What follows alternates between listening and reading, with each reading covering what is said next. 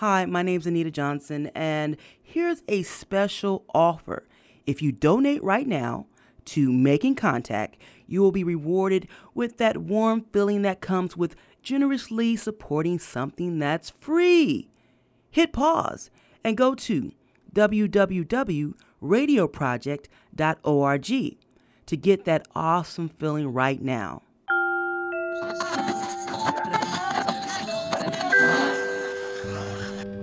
Like some of the proposed solutions that's coming from the grassroots level.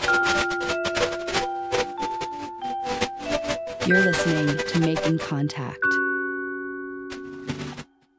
I'm Salima Hamarani, and this week for Making Contact, we're taking you to St. Louis, Missouri, the site of the Ferguson uprisings and the police killing of Michael Brown. Activists involved in the protests are now trying to close a jail called the Workhouse. This piece is brought to you by the podcast 70 Million and St. Louis reporter Carolina Hidalgo. Here's their host, Mitzi Miller.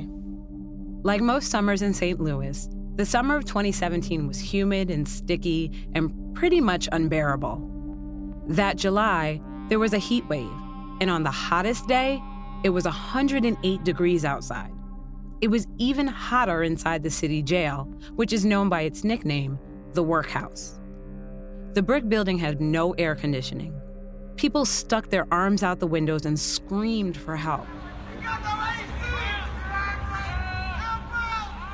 Conditions at the Workhouse had been notoriously bad for years, but this time, they made the evening news. Conditions at a St. Louis jail sparked protests this summer. Inmates in the Workhouse calling out for help.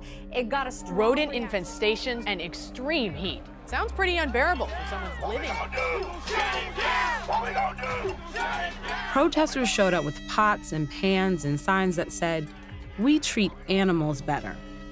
When it got dark, police in riot gear showed up with pepper spray. This is an unlawful gathering. The protesters came prepared for the militarized police response.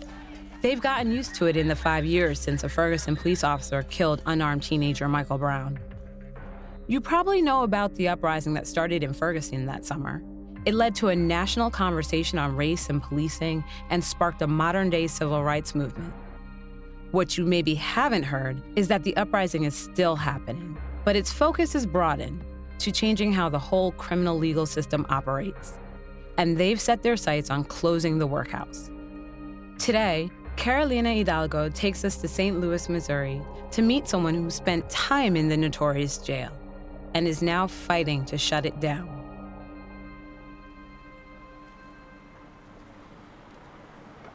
Close the Workhouse! Inez Bordeaux is standing in traffic at a busy intersection, handing out flyers. She just got off an 8-hour nursing shift. She's sweating and running from car to car. Spread the word. We're trying to close the Workhouse. You know we spend $16 million a year on the Workhouse. Some people ask her why she wants to close the jail. We're keeping people down there with rats, roaches. They got black mold, and we spend $16 million on it every year. Other people ask if she's collecting signatures or if there's an election coming up. But Inez is just trying to get people involved in a campaign called Close the Workhouse. The Workhouse is out on the edge of the city. It's been there for more than 50 years. It has an official name, the Medium Security Institution. It was built in the 60s after the city tore down its original workhouse to make way for a highway. That workhouse was a literal debtor's prison next to a limestone quarry. People there spent their days hammering big pieces of rock into tiny little pieces of rock. And those rocks were used to pave the streets of St. Louis. Hi, we're trying to close the Workhouse. Have you heard of it? No. Inez says she won't be happy until every single person in St. Louis knows about the Close the Workhouse campaign. And for her, it's personal. 3 years ago, she spent a month in the Workhouse waiting for a court date. It's a terrible, terrible, terrible jail that's down on Hall Street. It's been sued a bunch of times. Our organization's suing it right now. Take a card. St. Louis has faced multiple lawsuits over conditions inside its jails. And in 2009, the local ACLU released a report with allegations of physical and sexual abuse in city jails, including the Workhouse. A few years later, 2 guards there pleaded guilty to forcing incarcerated people to fight each other, gladiator style. Inez says her time in the workhouse was the worst experience of her life. But to understand how she ended up there, we have to back up. I met up with her at her house one day to talk about what happened. Hi, how are you? Good, how are you? Good. Inez starts the story 10 years ago. She was working as a nurse and living with her husband and their 4 children. She says her husband had been hitting her for a while, and one day he went too far. So she took their children and left. And after I left, I just could not afford to pay my daycare bill and my rent in the same month. When she didn't have money for daycare, she had to call out of work to stay home with her kids. She lost a couple jobs that way and started collecting unemployment benefits. And when she did find a new steady job, she still couldn't pay her daycare bill. So she kept collecting the unemployment. I don't know if people understand, like, it's a vicious cycle. If I can't pay my daycare, then I can't go to work. If I can't go to work, I can't take care of my kids. But there's no reason I should not have been able to. It just, the way the state of Missouri is set up, when I went and applied for childcare benefits, I made $57 too much. 57. Not 157, not 257, 57. Inez was charged with a felony, with larceny, for stealing the unemployment money. She actually should have been charged with a misdemeanor, but she didn't know that at the time. And she was facing a 7-year prison sentence. So she took a deal. If I completed my probation, then the whole thing would fall off my record like it never happened, and I could just go on with my life. Only it's just not that simple. Part of the deal was that she'd pay back the unemployment money. But then the charge showed up on a background check. You can't be a nurse and have a felony. So I was asked to resign from my job, which I did, because I now had a felony record. I couldn't get another job. And without a job, she couldn't stick to her payment plan. So she fell out of compliance with the terms of her probation, and a warrant was issued for her arrest. That's how she ended up in the workhouse. If you're Black in this city, you've either been to the workhouse or you know someone that's been to the workhouse. And so I had heard the stories about it, but I kind of thought that it was like exaggeration. You know what I'm saying? That people tend to exaggerate. But the first night there, I knew that all of the stories that I had heard over the years were true. Inez had been inside several jails. She'd worked in some as a nurse. But the workhouse was different.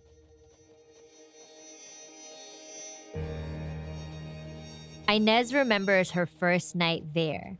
I was sad. I didn't know what was going on. I was being held on a probation violation. As part of the intake process, she sat down with a nurse. And as the nurse asked questions, Inez started crying. And she said I was a suicide risk because I was emotional and crying.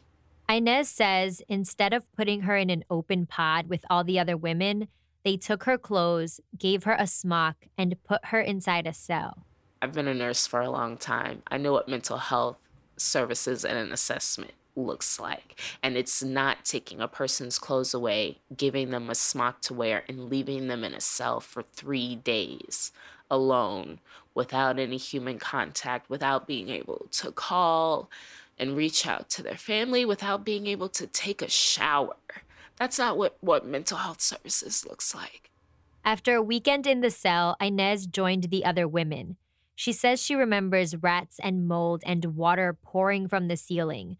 She watched people pick roaches out of their food.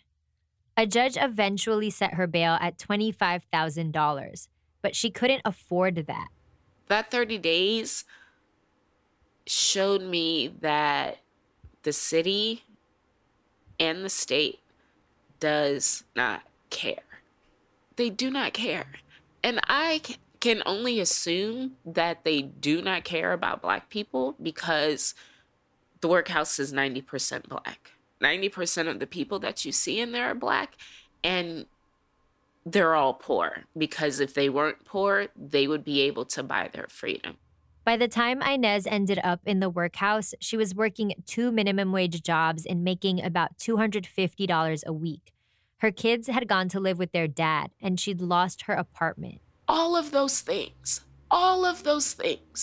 I never gave up hope. I always knew that I was going to be okay, that I was going to come out on the other side, and everything was going to be fine. That 30 days in the workhouse, that was the first time I ever thought that I'm not going to be okay. I'm not going to survive this. I'm not going to make it through. That's what the workhouse does to people. It changes you. Inez cries every time she talks about this. She says it's re-traumatizing, but she also wants people to understand something. While I'm crying and I'm tearful, it's not sadness. It's anger. Like, I'm mad as hell. And anger gets done. It gets things done. She's putting all that anger to use now as an organizer for the campaign to close the workhouse.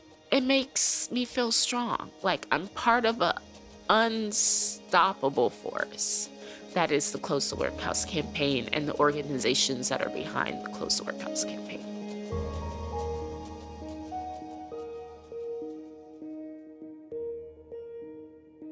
The Close the Workhouse campaign is mostly led by Black women from St. Louis. Many of them got their start as activists 5 years ago, after a Ferguson police officer killed Michael Brown on August 9th, 2014. When Michael Brown was murdered and the world turned its eyes to Ferguson, Missouri, we felt a deep call, a deep sense of connection, and a deep sense of grief that propelled us into saying, he must be the last. This is Michelle Higgins, the campaign's lead organizer. I was 4.5 years old when my great-grandmother pointed at the trees lining the highways on the road from St. Louis to Troy, Missouri for a family reunion. And she'd point at some of the trees and say, that's where my uncle was hung. That's where my daddy's best friend was hung. That's where, and she would name all the different people who were lynched on different trees. 30 years after I learned about lynching trees, I stood on the ground where a precious Black boy was murdered by law. And that was a symbol of terror. Michael Brown's body became a symbol of legalized racial terror. After that day, Michelle says she dedicated herself to fighting for Black liberation.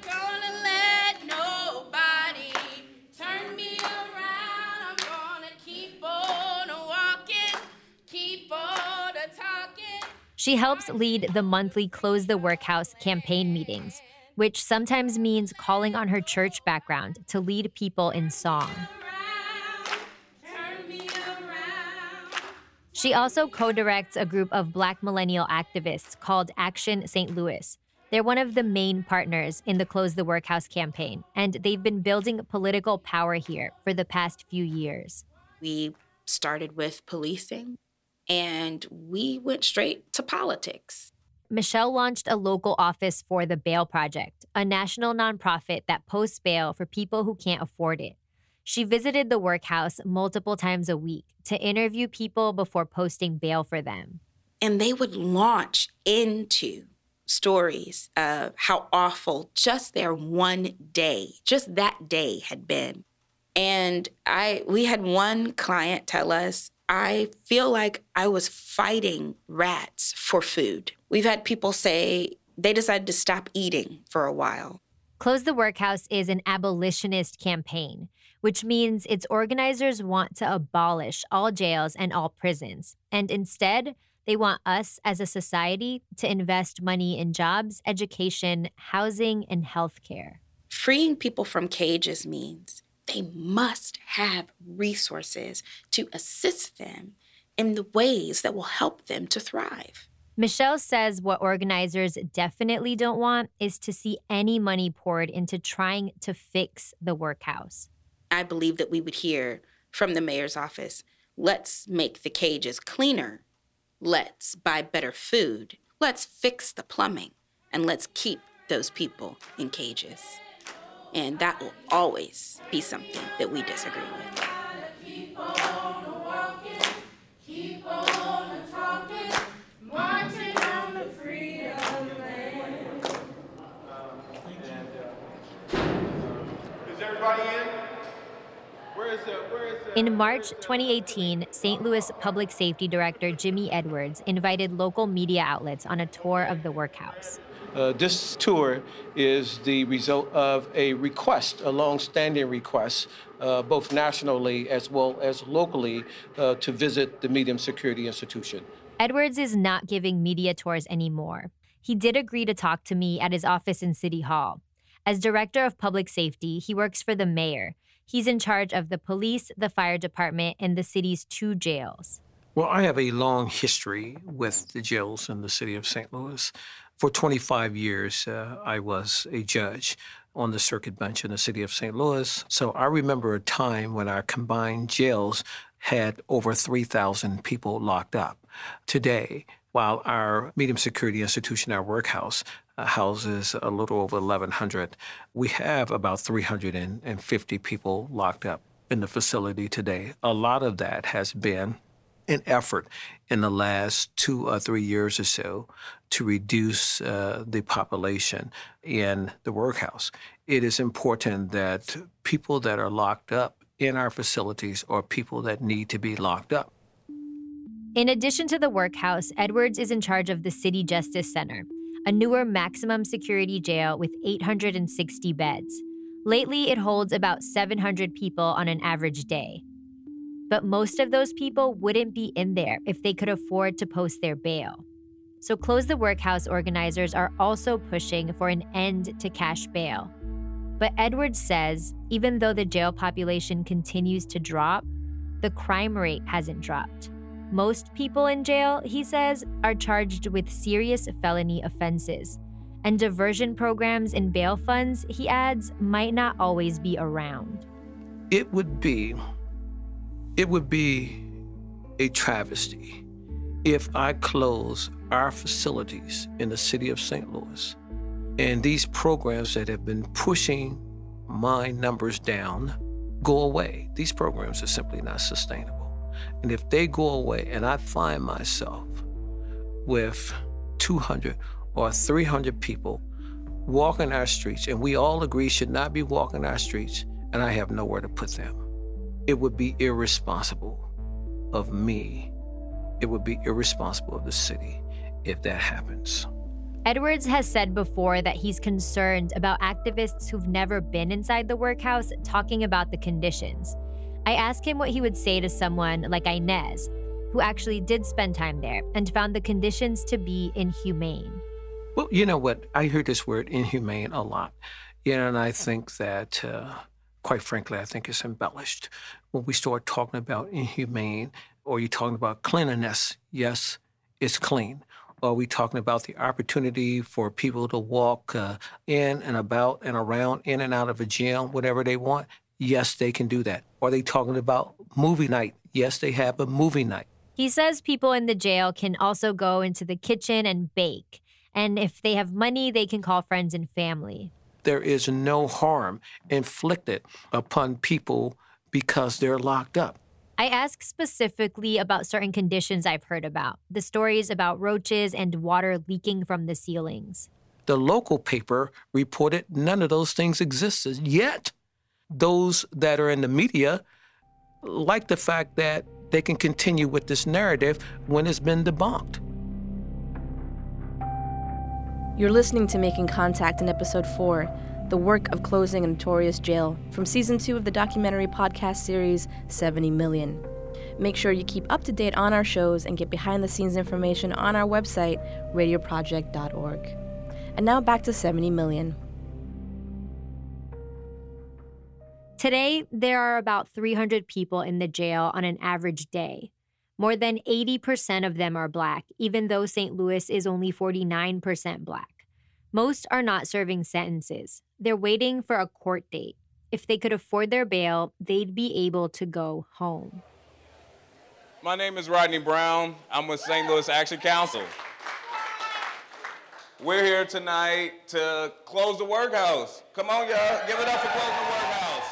A month after Public Safety Director Edwards gave reporters a tour, Close the Workhouse held its first fundraiser, which doubled as a sort of launch party. Next up, we have Inez. Will everybody give Inez a warm welcome? It was the first time Inez shared her story publicly in front of a crowd. She was nervous. She looked down at her phone and read from some notes. As organizers started to raise money, they also put together a report outlining their demands and their strategy. They released it 5 months later, in September 2018. Inside the 44-page booklet, they lay out their vision: closing the workhouse, spending its $16 million budget on community programs, and ending cash bail. Alderman Boyd, Alderman Vaquero. In November, 2 months after the report came out, the campaign was invited to speak in front of a group of aldermen. By this time, Inez was much more comfortable sharing her story. I know some of you and your colleagues here on the Board of Aldermen have been on VIP tours of the workhouse, and some of your colleagues are quoted as saying, "It's not that bad." Public Safety Director Jimmy Edwards is also quoted as saying, "Don't believe the hype. Don't believe the things that you've heard in the workhouse." I dare Jimmy Edwards, you, or any of your colleagues to say it to my face. Tell me to my face that the things that I saw, the things that I experienced in the workhouse aren't that bad, that they aren't true, that they're hyped up. I dare any of you to tell me that my lived experience of watching 50 women languish in a pod in a facility not fit for human habitation is hype. Some of the aldermen were fully in support of closing the workhouse, like John Collins Muhammad, one of the city's newer aldermen. He represents a mostly Black ward on the city's north side. I support this call 100%. I was in our city jails not too long ago. Here I am, a sitting alderman in the city jail. And I seen the way, I was treated a little nicely more than others, but I seen the way people were treated. Collins Muhammad ended up in the workhouse after a traffic accident. When police responded, they arrested him. I actually believe that as the legislative body for the city, there are things that we can do and steps we can take to close the workhouse. I think it's all about if we're willing to do it, and if we're willing to take the heat for doing it. Hell, if it was up to me, I'd just burn the thing down and tell everybody to go home.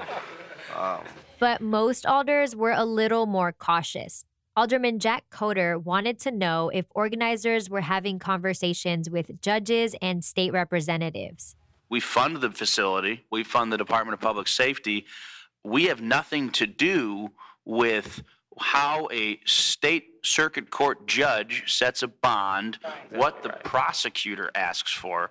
So that's going to be my next line of questioning is, I'm all for getting rid of this building. I think it would be great if we could shift these resources elsewhere. But until there's a plan in place with the judges and the legislature, I don't see how we can do that, because what we'll be doing is we could close the building. It doesn't mean the judges are going to stop ordering bail, and then we'll just be overcrowding the Justice Center. Coder directed his questions to Blake Strode, an attorney who's part of the campaign. Some of what we've seen in this city is that when we talk to the mayor's office about this issue, they want to talk about the circuit attorney's office. When we talk to the circuit attorney, they want to talk about the Board of Aldermen. Everyone wants to talk about the judges. The truth is, all of those pieces are important here, and all of those institutions have a critical role to play in fixing this. I think part of what we're saying here is, like, somebody's got to be first. And everyone can look at another piece of this system and say, well, if they don't do X, it won't have the ultimate result. And that's true. But the full scope of political history shows that once some pressure is applied in one part of the system, it tends to impact another part of the system. Blake Strode directs Arch City Defenders, the nonprofit law firm suing the city over conditions in the workhouse. He grew up in St. Louis County, right near Ferguson. Then he left for a while. But just like campaign leader Michelle Higgins, he says Michael Brown's death was a turning point. The young people, Black people, mostly led by women and queer folks in Ferguson that put their bodies on the line and stood down in front of tanks, they changed everything in this region and very much changed the trajectory of my life and professional path. Blake came home, joined Arch City, and helped start its civil rights litigation unit. Now, the firm is one of the key partners in the Close the Workhouse campaign. We all have been sort of socialized to think that the thing that's standing between us and utter chaos and anarchy is police and jails. And it's just a total fallacy. Yet we keep sort of doubling down on this approach, which is not working. He says what the Close the Workhouse campaign can do is help people start to think about what else might be possible. We get the same question every time, which is, well, if you close the workhouse, where are you going to put those people? Same question every time, which, on one level seems logical at first, but the answer is also pretty obvious, which is for the vast majority of people, home. They're going to go home. And that's such a, it's so outside the norm of how we think about who the people are that are in the workhouse, why they're there, and what the alternative should be. Though the mayor's office has brought in 2 fellows to find ways to reduce the jail population and reform the bail system, Mayor Lyda Krewson has not expressed any support for the campaign. And Public Safety Director Jimmy Edwards says they're not going to close the workhouse. But the jail population keeps declining. And in the campaign's first year, it has successfully pushed the idea of closing the workhouse into the public conversation. And so there are really high-profile voices in St. Louis that have gotten behind the campaign. And I think now at this moment that we see that sort of groundswell building up, it feels closer and closer every day. You never want to sort of jinx it, but I think those who are defending its continued operation just don't have good arguments behind it. They don't have a good reason for it, except this is the way we're doing it and we don't want to change.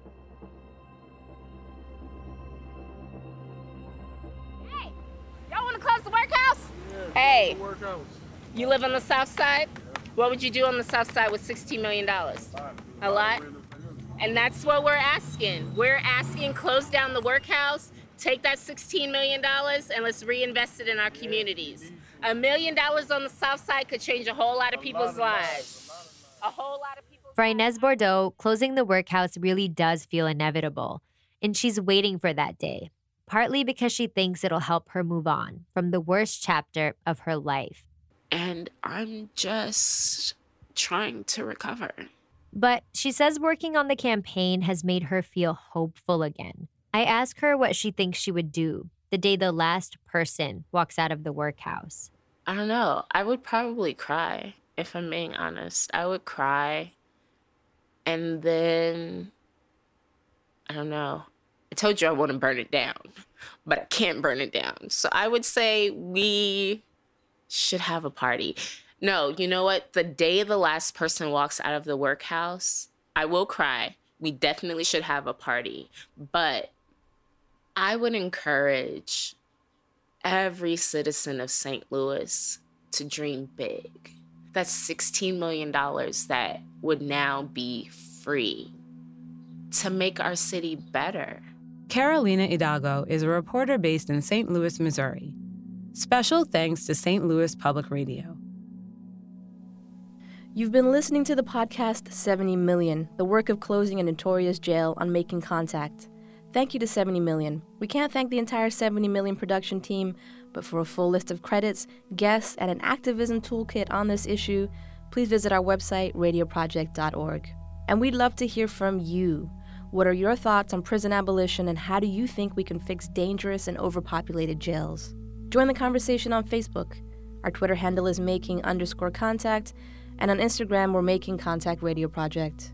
The Making Contact team includes Monica Lopez, Anita Johnson, Dylan Hoyer, Aisha Chowdhury, Lisa Rudman. I'm Salima Hamarani. Thanks for listening to Making Contact.